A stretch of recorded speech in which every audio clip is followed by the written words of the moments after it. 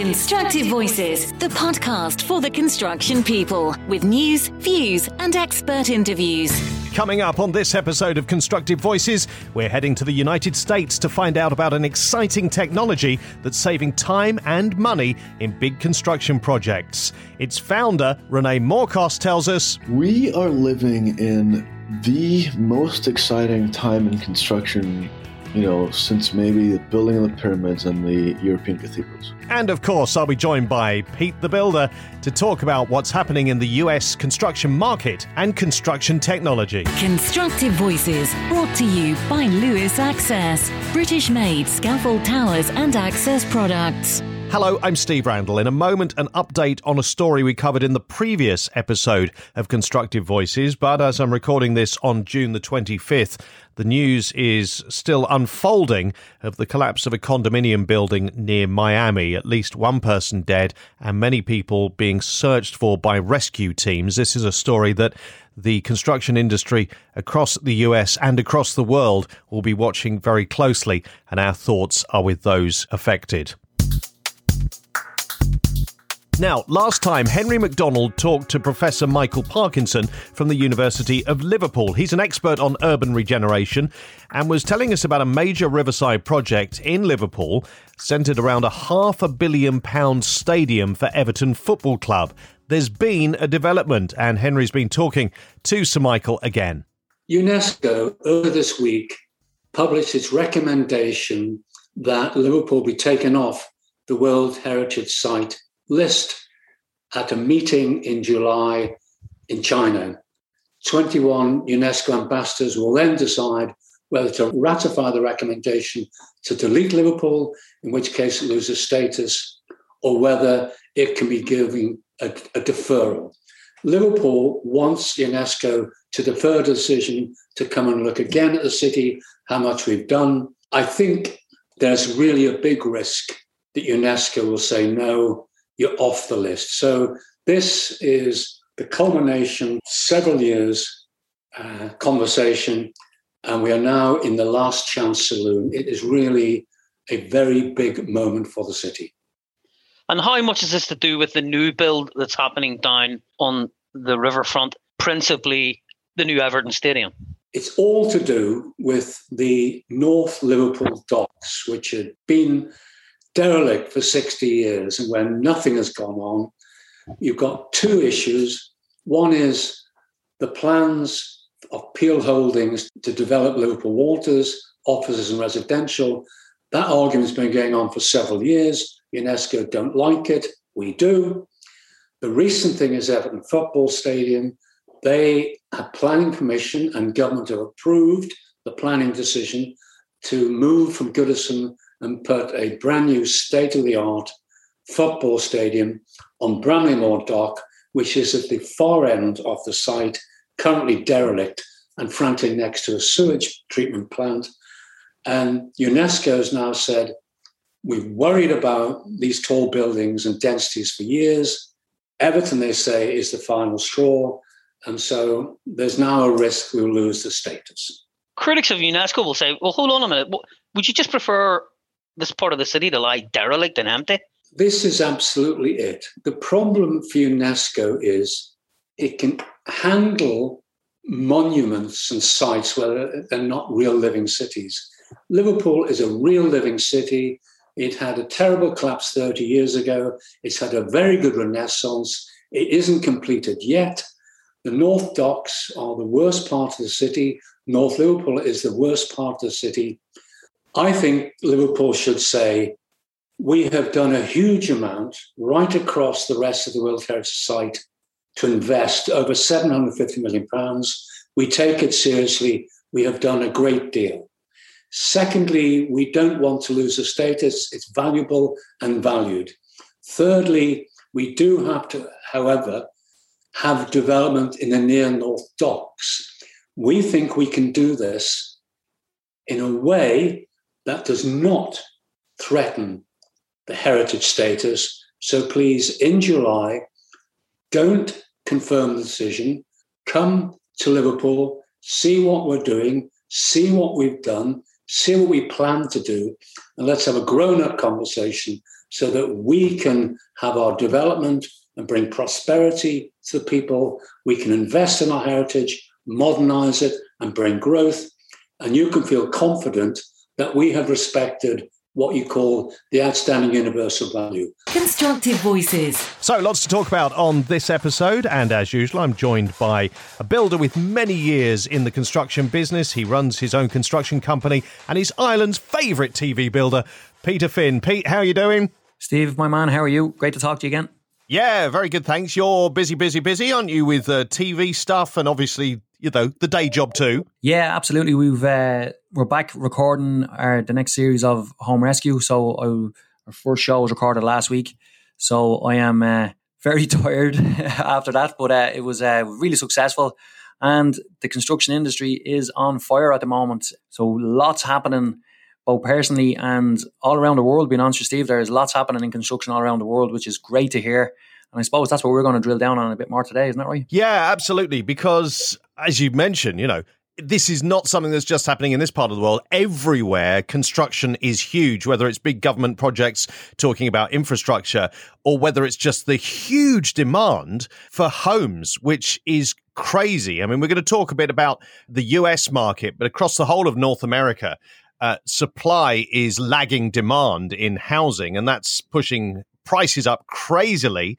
But I mean, the US market is thriving, isn't it? Yeah, it really is. The construction industry around the world is going very strong. And I think in the US, a bit like what we have here in Ireland as well, there's a huge housing shortage. And obviously, supply and demand, if there's, you know, people there looking for houses, there's a huge push towards that. They also have a huge need, well, and want as well, to improve their infrastructure in the US.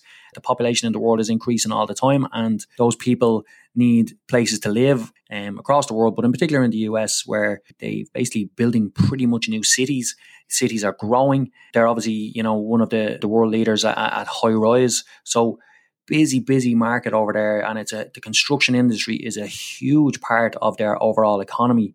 And we always know, like we hear constantly about, you know, the American economy is spoken about globally all the time, and things are changing in the US, but they usually change very quickly in that country, and they usually are very reactive and proactive to, you know, a changing of the guard. So I think that's another aspect to what's happening over there, is that now there's new implementations coming in from the Biden administration, you know? Yeah, and there's so much going on at the same time. Obviously, there's the rebuild of the economy and the literal rebuild of infrastructure and homes, as we've said. But then there's the whole thing around the changing demands of the market. You know, there are people who want different types of homes, you know, and this has been driven by the pandemic. You know, there's the whole thing with office buildings and industrial, you know, all of those sort of demands have shifted and were shifting to some degree before the pandemic, but that's been accelerated since. And there's also a huge wealth shift, which is starting and is only going to intensify from the older boomers generation who generally hold a lot of wealth, and that's moving down to younger generations. Yeah, I really, like, I have to agree. Like, there's just so much transition in the world at the moment. Like, we're moving so much towards tech, and I know that the construction technologies in the US are really at the top end of the market. They really are at the top of their game over there, and there's a lot of money invested in that aspect, which basically means people can be living, you know, at all sorts of different levels and earning quite well by working from home on technological stuff. The old school way of getting up in the morning and having your briefcase or your hard hat under your arm and heading off to work is kind of gone. It's different. Yes, there still is people on the ground. Yes, there still is people going to do their 9 to 5. Obviously, COVID had changed an awful lot of that. And I think there's still going to be a hangover from that. I think so many people are going to start working from home. I know Facebook have recently said that they're going to allow their employees work from home and obviously go to the office for a shorter period of time. So there's a lot of that type of stuff happening across the world. And therefore, people's minds are changing. Then people's ways of thinking about how they live are changing. So, you know, coming back to construction on it again, that means that people's homes are going to be different. It means that people are moving from the city and maybe moving a little bit further out to get that lifestyle of being able to live in the country with maybe, let's say, a bigger footprint of a house, and they're able to still work very close to the same capacity, if not the same or even better, because they're cutting out this commute time. So many things happening, and the construction industry is having to keep up with it and having to try and understand it, I suppose.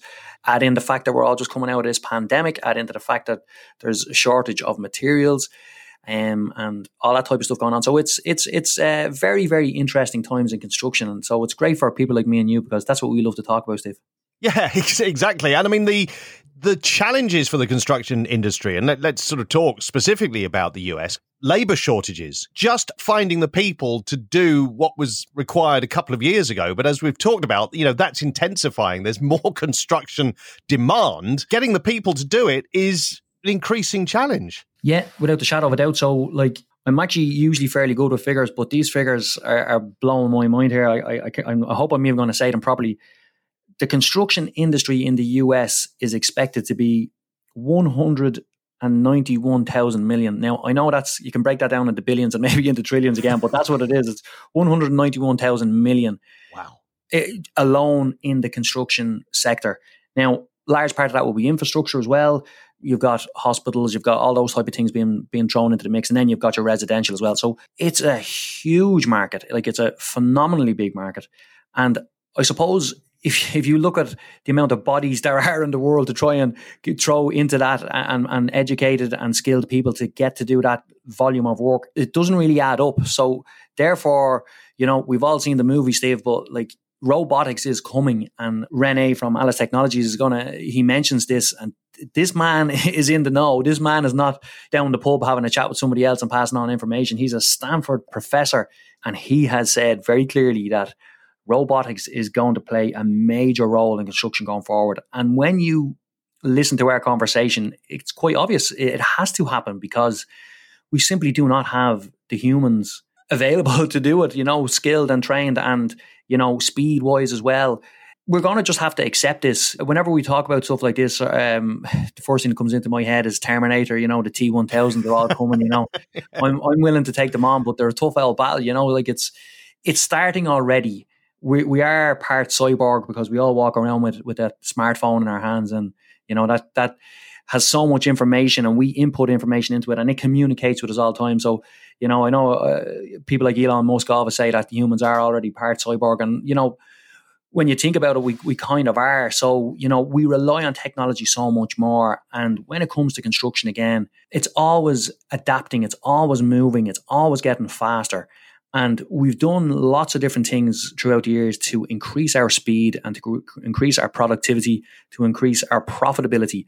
And it's usually the more technology that you use in terms of how you design something, then how you plan it. And now the next thing is how you actually construct it is going to be more reliant on technology. And it already is there. There's BIM models being used by architects, engineers. Now that's filtering down further. I see BIM models all the time, even on my own construction projects. And I'm able to look at them, and they're 3D images, and you can walk through walls, real kind of Mission Impossible type stuff, and you can kind of see the full layout of a building, the full skeleton of a building. You can reverse it, looking from all these different angles. And it's really, really good to be able to see that and do that. And you can do all these clash detections. You can do all these type of things which help prevent errors happening, help reduce the amount of time lost on site, help increase productivity.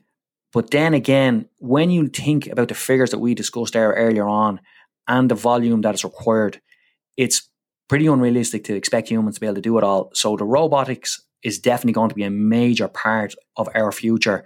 And I think we need to time with that sooner rather than later. And I think it's one of those things, if you get on early, maybe you're going to be in a better place. A company called ABB, who are very much involved in robotics and all kinds of technology, they've done a survey of construction industry CEOs and MDs across the world, and more than 4 out of 5 of those respondents say they're planning to introduce robots into their operations. And then it's partly due to the growing skills crisis. But I suppose that's just people in those positions, CEOs and people in those management positions in large companies in particular, like they can see this coming. And, you know, whenever I think of robots on site, or whenever I think of robots doing something that normally you would associate with a human, you always picture the robot with its kind of, you know, its round head and its, you know, clunky arms, and it's kind of walking along like that. But like, I actually only recently looked at a video of a robot.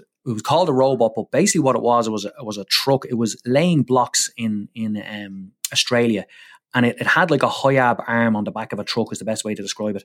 So the block truck then came up and fed blocks into this HIAB at the back, and this basically extended arm came out. It was connected to a computer, obviously in the cab, and it was just laying these blocks out like a conveyor belt was coming down through the arm of the HIAB in the exact position. So error was removed. The blocks were able to be laid up to a certain height without any humans being involved. So therefore it was safer.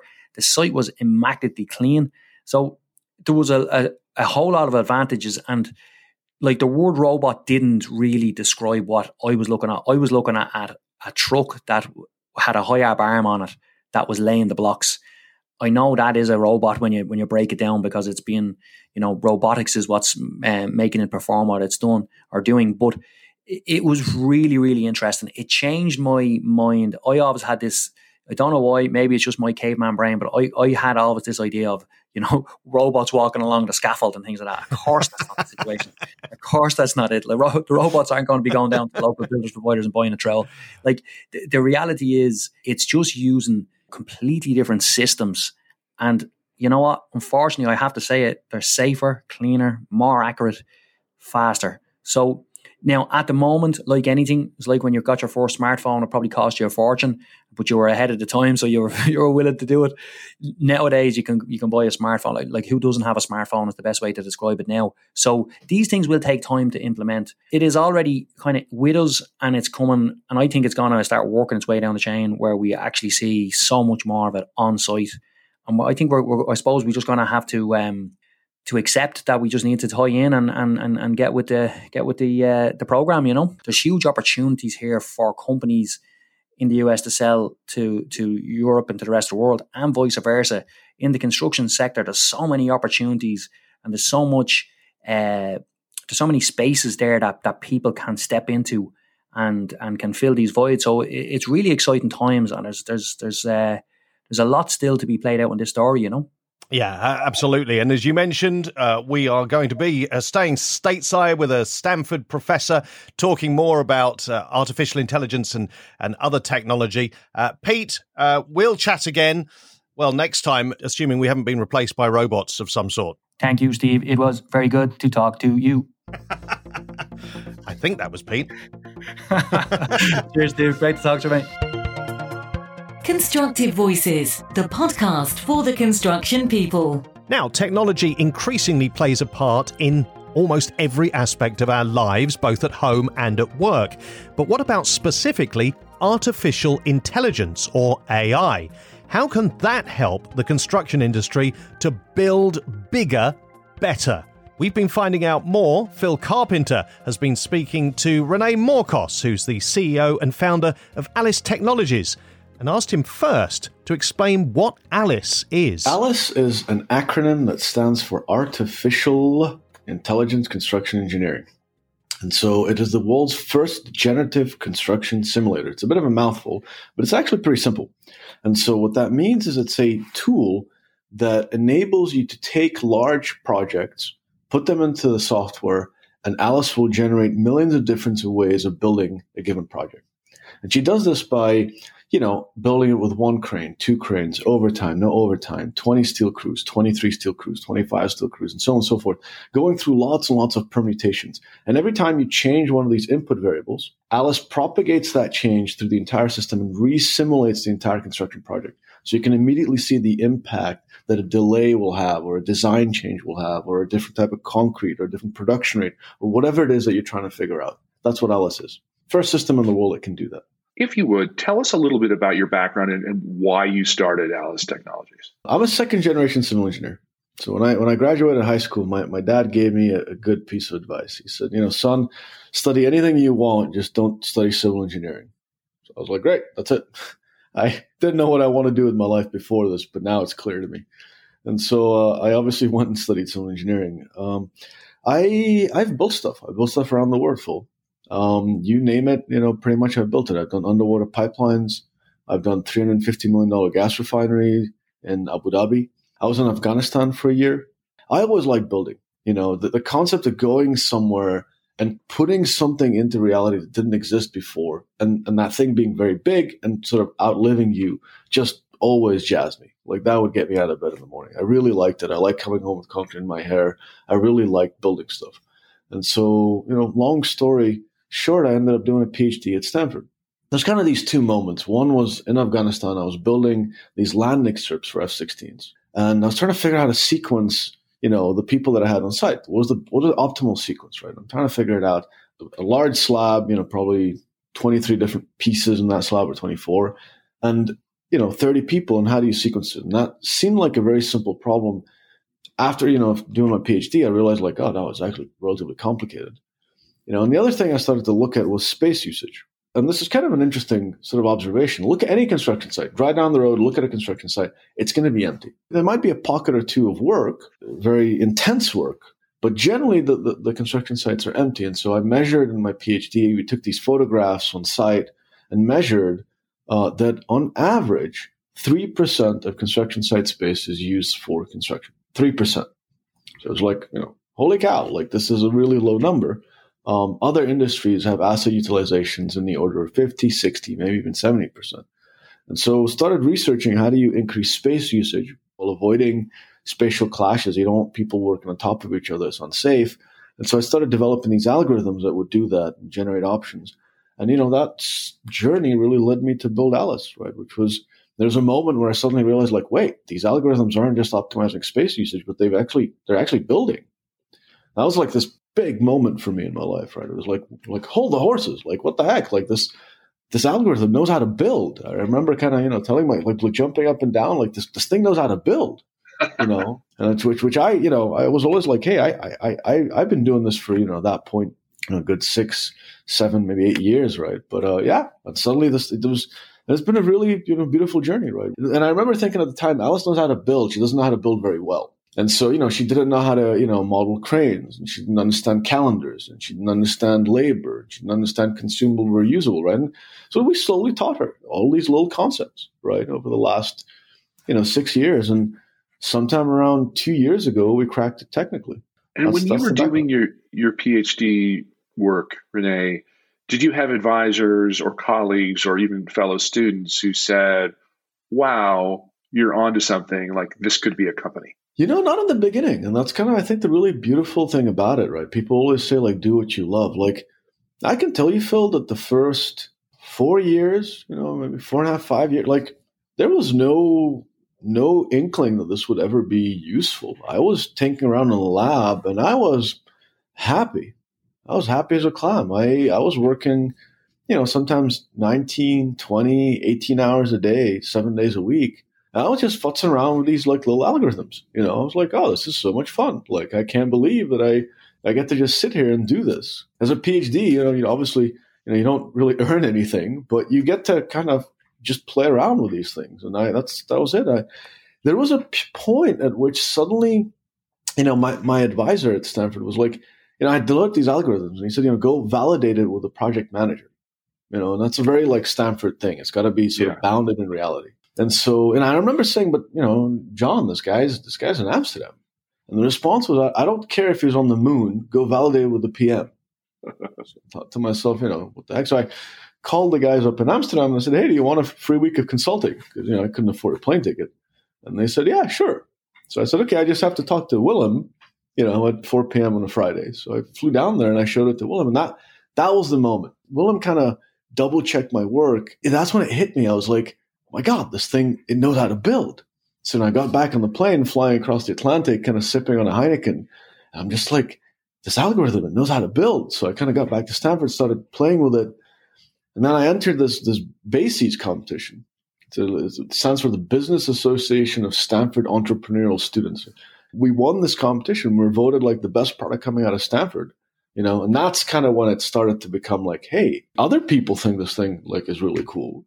Yeah, and then suddenly, we raised some money, and one thing, led to another. And, they say the best companies aren't, founded, they just happen. And that was, definitely the case with Alice. That's a great story. Tell us, Rene, if you could, clearly people were excited about what Alice was doing and what it could become.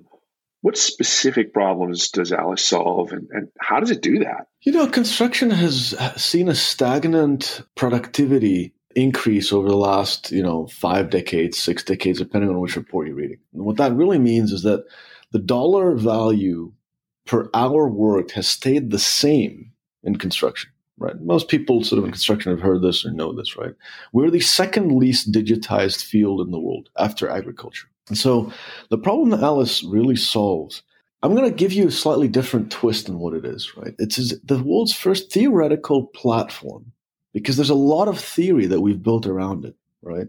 That enables the application of artificial intelligence, machine learning, advanced optimization, and other cutting edge, bleeding edge techniques and technologies that other fields have developed to construction. That is one way of viewing Alice. What we've built is a platform that enables unlocking all these other technologies to our field.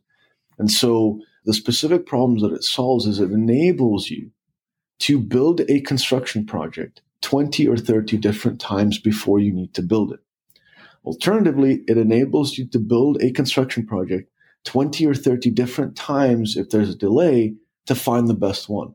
It's incredibly powerful because let's assume that you're in a project, right? We got called into a project recently, right, that had very serious delays, right? They're looking at potentially 12 plus months, right? Very substantial liquidated damages, right? And so they're sitting there, and anybody that has been on those jobs, I have. I was involved in a job where I was a site engineer where we're looking at 50,000 euros per day, right? And those jobs get really, really stressful. Every day you wake up, it's 50,000 out the door. Next day is 50,000. Next day is, and imagine that instead of you trying to sort of piece together on the fly, because there's a lot of stress, things are moving quickly. Your management systems, your Primavera, your Microsoft Project, your estimation systems, none of these can update in real time. And that's what this tool does. Instead of saying, okay, well, I'm going to add carpenters, but you realize, oh, well, I added carpenters, but there wasn't enough formwork to support the increased carpenters, or I added a crane, but I didn't have enough steel workers, or whatever it is, those interdependencies, right? As you realize down the line that there is an interdependency that you didn't see, that's what you can do with a tool, right? You can actually rapidly explore, okay, I've tried 6 different ways of doing it, okay, let me call a site meeting and say, hey, listen, everybody, the best way out at this point in time is increasing, the number of whatever it is, road, crews by, 6, right? And having them work these 3 Saturdays. That's the fastest way to do it. So Alice uses artificial intelligence to help work its magic. Why do you think that AI is particularly well suited to solve the problems that Alice addresses? That's a great question. Here's something to think about. Let's assume you have 9 columns, right, on a little building, and you're trying to figure out how to sequence them. So there's 9 choices for sequencing the first column.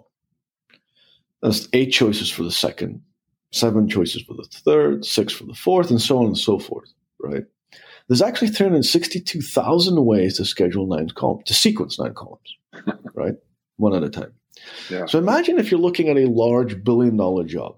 Let's assume that you have, 3 zones, maybe 4 zones. You're trying to figure out number of crews. Let's assume that you're only looking at, structural crews. There's 5 types of crews, right? So how many carpenters, how many steel workers, how many masons, and how many MEP insert crews, right? If you just look at, 1111, 1112, 1113, 4, 5, and so on and so forth. Let's assume you're only looking at 4 of each. That's 4 to the power of 4. The number of sequences is 4 factorial. The number of cranes. So each one of these options multiplies a number of possible solutions. And so for large projects, you have in the order generally of, 1 trillion different ways that it could be built. It is not feasible or desirable for a human to have to generate all those options. It's not just that it, as a human, you don't have time or you can't crunch in your head, let's say 6 million or 60 million different solutions like Alice does, right? But also each one of those, here's a typical example. We were on a job recently that had 5,000 tasks, 14 different constraint types, calendars, cranes, labor, equipment, materials, and so on and so forth, across 700 days. So 14 times 5,000 times 700. That's the size of the problem that you're asking the human to crunch in their head. So what I'm trying to explain is that the number of constraints that you need to resolve is very large, even for one solution. So what humans do is they take shortcuts. Humans are good at gut sense. But as you know, those shortcuts lead to inefficiencies. And so, one, the size of a given solution is very large. And so you need AI to crunch it. B, there's lots and lots of solutions. So there's maybe 6 million of them. And so those are the two reasons that you need AI to kind of crunch this. Wow. So really, before the application of this technology, there's no way that people could have dealt with sort of gaming out this many possible solutions to problems. Yeah, there's no way. Really, one of the nice things about Alice is we get to be involved in some of the world's top projects. Largest, most lucrative, NDAs up the wazoo, like just lots and lots of projects. It would be difficult for a site engineer or a project manager to be involved in this many different types of projects, right? And so for us, we really have a good idea of what current practice really is. And I can tell you that I have rarely seen 3 different scheduling options or 3 estimation options for a project. Folks might have 2. I've seen that a few times, but I've not seen 3. Now, you have described Alice as doing something called generative construction. What does that mean, and why is it important? Well, it's not just important, Phil. It's really, really exciting. So here's what it is. If you are not familiar with parametric technology, parametric is the precursor to generative. You will be an expert in about 30 seconds. So what does parametric technology mean? And why is it a big deal? So let's assume that you wanted to draw, an object, say a cylinder. You draw sort of a circle in the plane. And then somebody comes along and says, hey, I want a bigger cylinder. So you redraw. A little while later, somebody says, hey, I want a smaller cylinder. You redraw. You got to redraw the cylinder every time. With parametric technology, you change the parameters, the height and radius, and the tool redraws your object. Kind of useful. Now, imagine that you're, say, designing a car engine or a building, right? And somebody, my boss in Afghanistan walks in the office and says, hey, I want to move the staircase. So I'm thinking, like, drat, I've got to change all the cross sections, all the elevations, the 3D model. Like that change ripples through 47 drawings that I had at the time. If your tool's parametric, you simply go to 3D model, move the staircase, and everything updates for you. The way I tend to explain it to myself is the ripple through effect. A change in an input variable ripples through your system. Generative means that you're now, as a human, we're good at being lazy. So you're like, well, I don't want to change those parameters manually, right? I want you, the computer, to change parameters from 0 to 100 by, half digit increments. And I want you to try all the pipe diameters from like half an inch to 1 inch, or the height, column heights from 10 feet to 16 feet, or whatever it is. And I want you to give me the answer that has the highest rentable area, or the lowest energy requirements, or the highest power output, or whatever it is. So does that make sense? It does, yeah. Exactly. So this was a big deal in design. BIM, which was like a big, step forward for our field, and that's AEC or ACO. But BIM is fundamentally 2 technologies. It's object-oriented, which means that the software understands that it's a column made of concrete on the 3rd floor, and it is parametric, so that when you move the window, the hole in the wall moves with it. So that's what BIM was, and it was, I think, a big step forward. This has been played out in design over the last 35 years. The first parametric tools actually were coming out in the 80s, believe it or not. The reason that it was done in mechanical engineering before construction was because buildings are bigger and more complex to model than engines. And so the technology existed. It was the processing speeds that needed to catch up. And that started to happen in, I'd say, 2010-ish.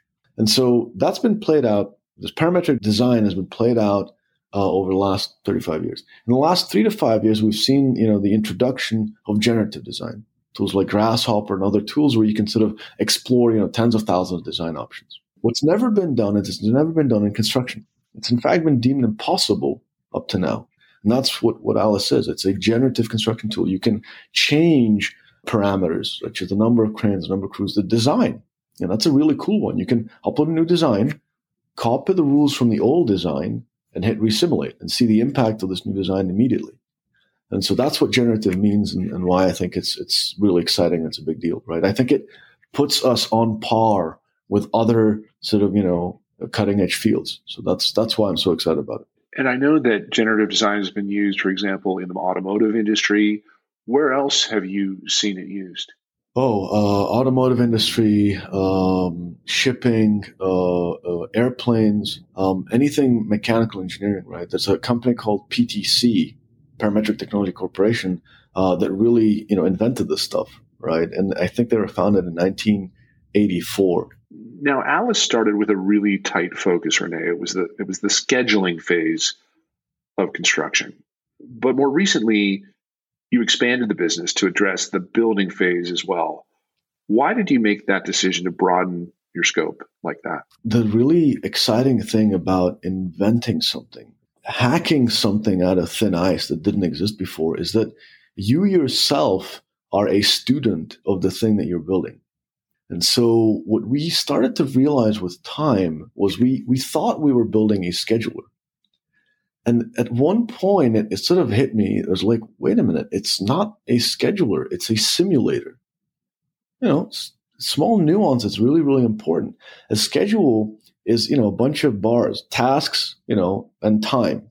That's what a schedule is. A simulation is different because it's actually moving, shuffling resources around and actually building your object.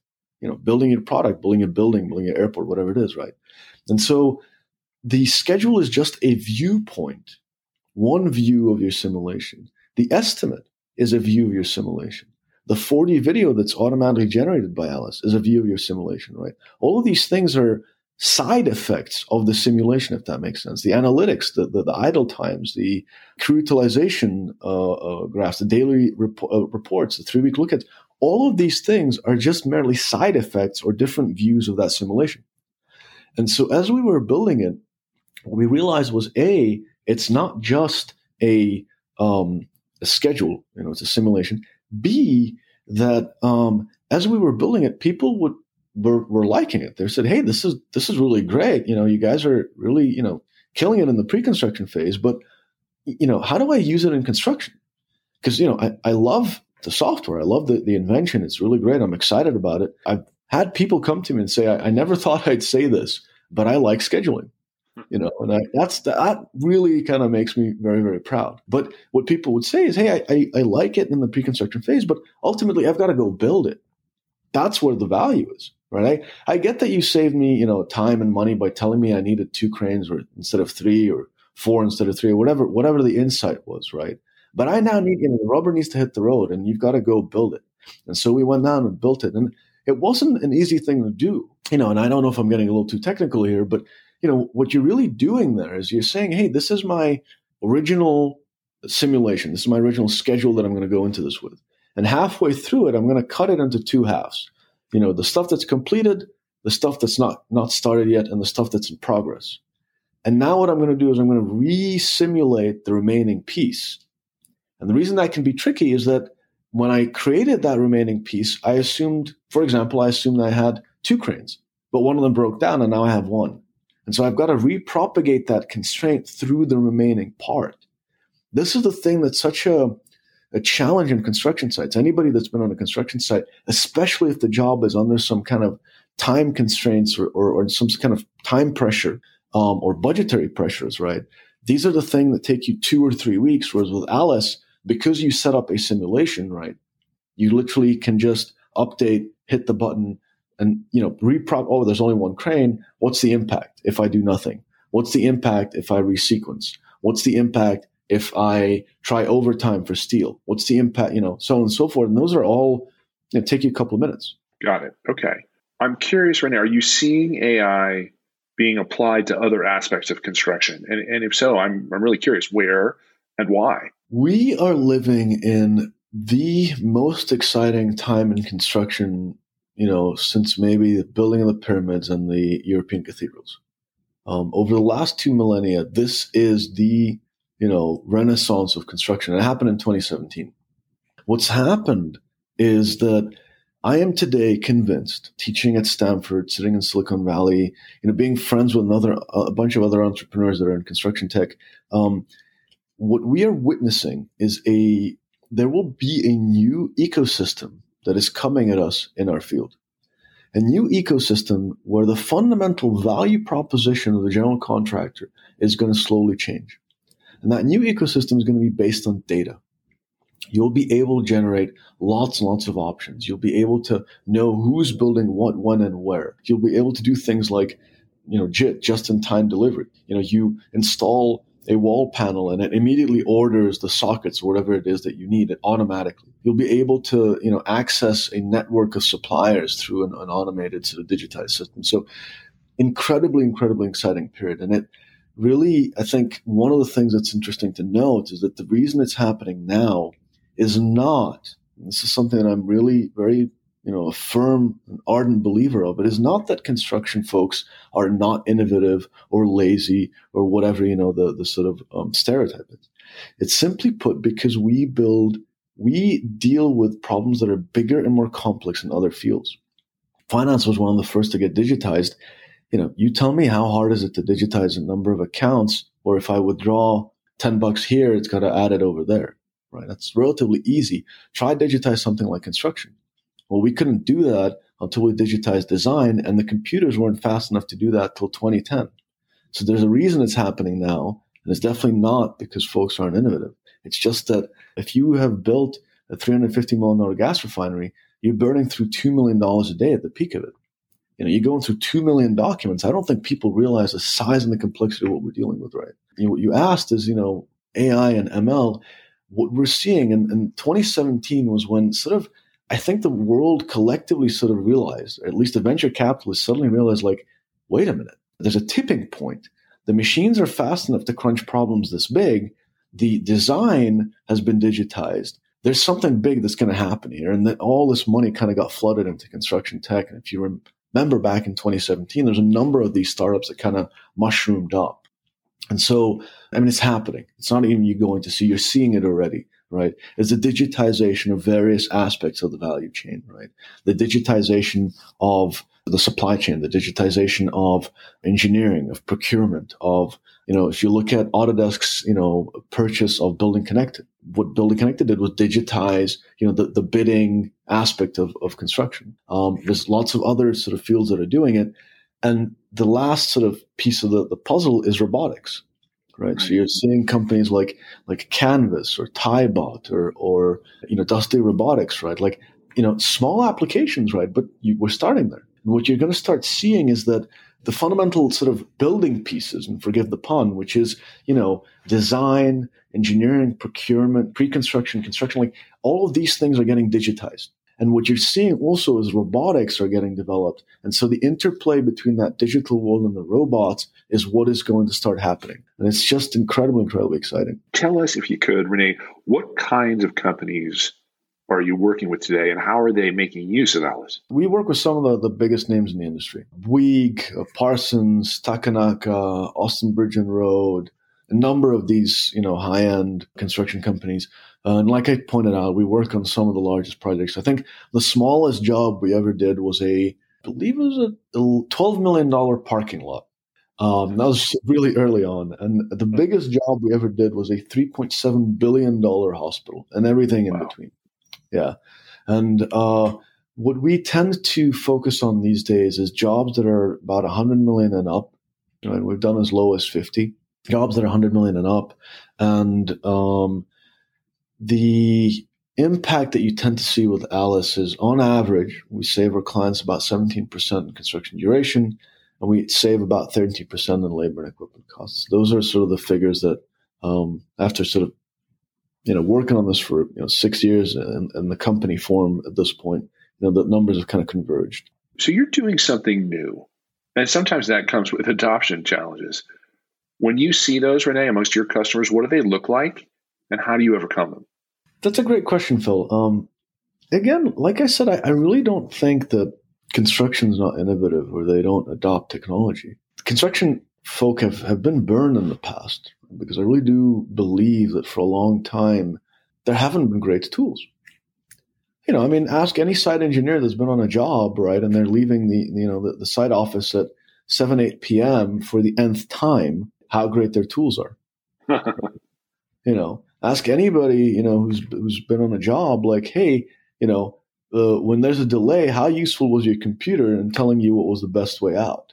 That would elicit a laugh, right? Because I can tell you that today's tools are really fundamentally useless, right? And so when it comes to adoption, the nice thing about innovation is that it is really, in many ways, a great equalizer, right? And what I mean by that is that I, really believe in an egalitarian or an equal world. And so what you'll see is that, like in every other field and in almost every human endeavor, there are folks that are not innovative and they don't want to go through, because innovation, a lot of people use it, but it's difficult. Right? You're doing things that no one's done. You're trying, you're failing, you're iterating. And so even with something like Alice, like, it's a software, but the software is only as good as the people using it. It's only as good as the processes that it enables. And so what you'll tend to notice with our clients is that, they'll use the tool and then they go back to the drawing board and they go, wait, like, this is really powerful. Suddenly I can generate 50 options where before I could barely do one. What does that mean? How do I want to think about this? How do I want to, approach it from a risk analysis, perspective? To answer your question, adoption challenges, every field has innovators. Every field has people that are willing to push the boundary. And we're so lucky at Alice that we've really interacted with some incredible people, right? Really incredible people that are working on some, advanced technologies. And you'd be surprised. The top companies in the world, the names that I've named, like, Parsons, Austin Virgin Road, Takanaka, Bouygues, they have, advanced research facilities. I have been surprised. Some of these companies have developed, in-house software platforms that, enable parametric, structural design, right, that I've never seen before, right? Like, robotics, research, right, and so on and so forth. So, yeah, you'd be surprised. There's folks out there that are innovating and they're, they got their nose to the grinding stone. So you and I are here in the United States, and here the Biden administration appears poised to spend more than $2 trillion on infrastructure. How do you think Alice could help infrastructure-focused GCs to spend American taxpayers' money more effectively? We've seen some of the biggest advantages. I mean, that's infrastructure jobs is where Alice has knocked it out the park. We sort of pivoted to focus on infrastructure about 13, 15 months ago, something like that. And that's where Alice has really, really excelled. The size of the projects, the data you need to run the software, there's a number of factors that contributed to that. But Alice has been really effective at running infrastructure jobs. And we've deployed it on, the Parsons $2.6 billion Edmonton Rail. We've deployed it on several, highway jobs in Canada, in Texas, in Virginia, and a number of other places. And like I said, generally what you'll tend to see is savings in the order of that 17% of the duration, right? And labor and equipment, substantial improvements in the cycle times, right? Because what you're doing with Alice is you're figuring out what is the right ratio of resources. That's the big question. People think it's what's the right number. It's actually what's the right ratio. Now, you have said, Rene, that your vision for Alice is to help reduce the cost of construction by 25% globally. So that's an audacious goal. How big a dent do you think Alice can put in worldwide construction costs? Yeah, I really anticipate that will happen in the next, 10 to 15 years. With today's technology, right, with what we've built today, Alice reduces the construction durations by 17%, labor and equipment by 13%. It does this by squeezing out inefficiency. And that's why I didn't mention materials. There's not much we can do. You need that many materials to build your job. What we can do is reduce, for example, formwork. But if you look at labor and equipment costs, they tend to be 40% of the total. So today, Alice is saving about 6% on costs. And the fact that you're finishing that job, 15% faster, right, which is say a month, or 2 months on a 1 year job, that's also, improving your profit margin, right, which reduces cost. So today, if you're looking at the system, you're getting somewhere around, in my opinion, 7, 8, maybe even 10% right, that you could sort of knock off with the current technology. As you will see the digitization of the construction ecosystem, the integration across these systems, right, will result easily in an additional 25%, if not more. And that will happen really in the next 10 to 15 years. Wow. One last question for you, Rene, and it's this. So the construction industry here in the United States is suffering from a labor shortage, and many older workers are retiring. Do you think that the accelerating adoption of new technologies in the field will help companies to attract and retain younger workers? Absolutely. Now, there's no question. I think that it will help attract, retain new workers. Something like Alice can also tell you how to build a job with less people. I'd say in 60% of our deployments, that question comes up, right? Well, we don't have additional crews. What do we do? We're building a data center. How do we reduce the number of crews, right? So the software will tell you how to reduce the amount of labor that you need. And also the fact that it's a cutting-edge tool, or there are cutting-edge tools, will help attract the new generation of civil engineers to our field. That will happen, or I'm seeing it happening. I think the last thing that's sort of interesting is that with a software like Alice, you're also saving them knowledge of how to build a given project. That's a big deal, because when you look at construction companies today, their systems, and I'm saying the people, but their systems are just about as smart today as they were a year ago. Right? You build 3 hospitals.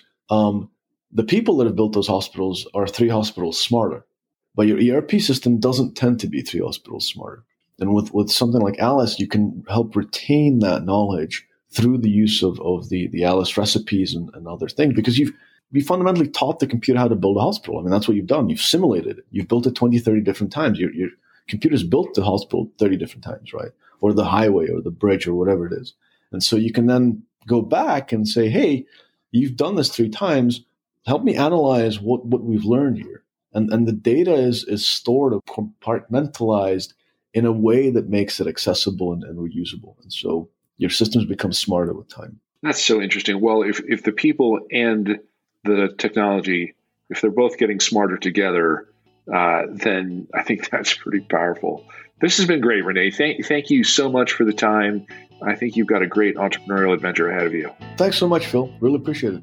There's Rene Moorcoss, the founder and CEO of Alice Technologies, talking to Phil Carpenter about his AI-powered construction simulation platform. I'm Steve Randall. Thank you for joining us on this episode of Constructive Voices. Don't forget you can rate and review us on your favourite podcast app, and follow or subscribe to get the latest episodes automatically. You can also find out more on our website, constructive-voices.com. Don't forget the dash. Join us again next time, and until then, thanks for listening. You're really helping us build something. Thank you, Steve. It was very good to talk to you. Constructive Voices, brought to you by Lewis Access, British-made scaffold towers and access products.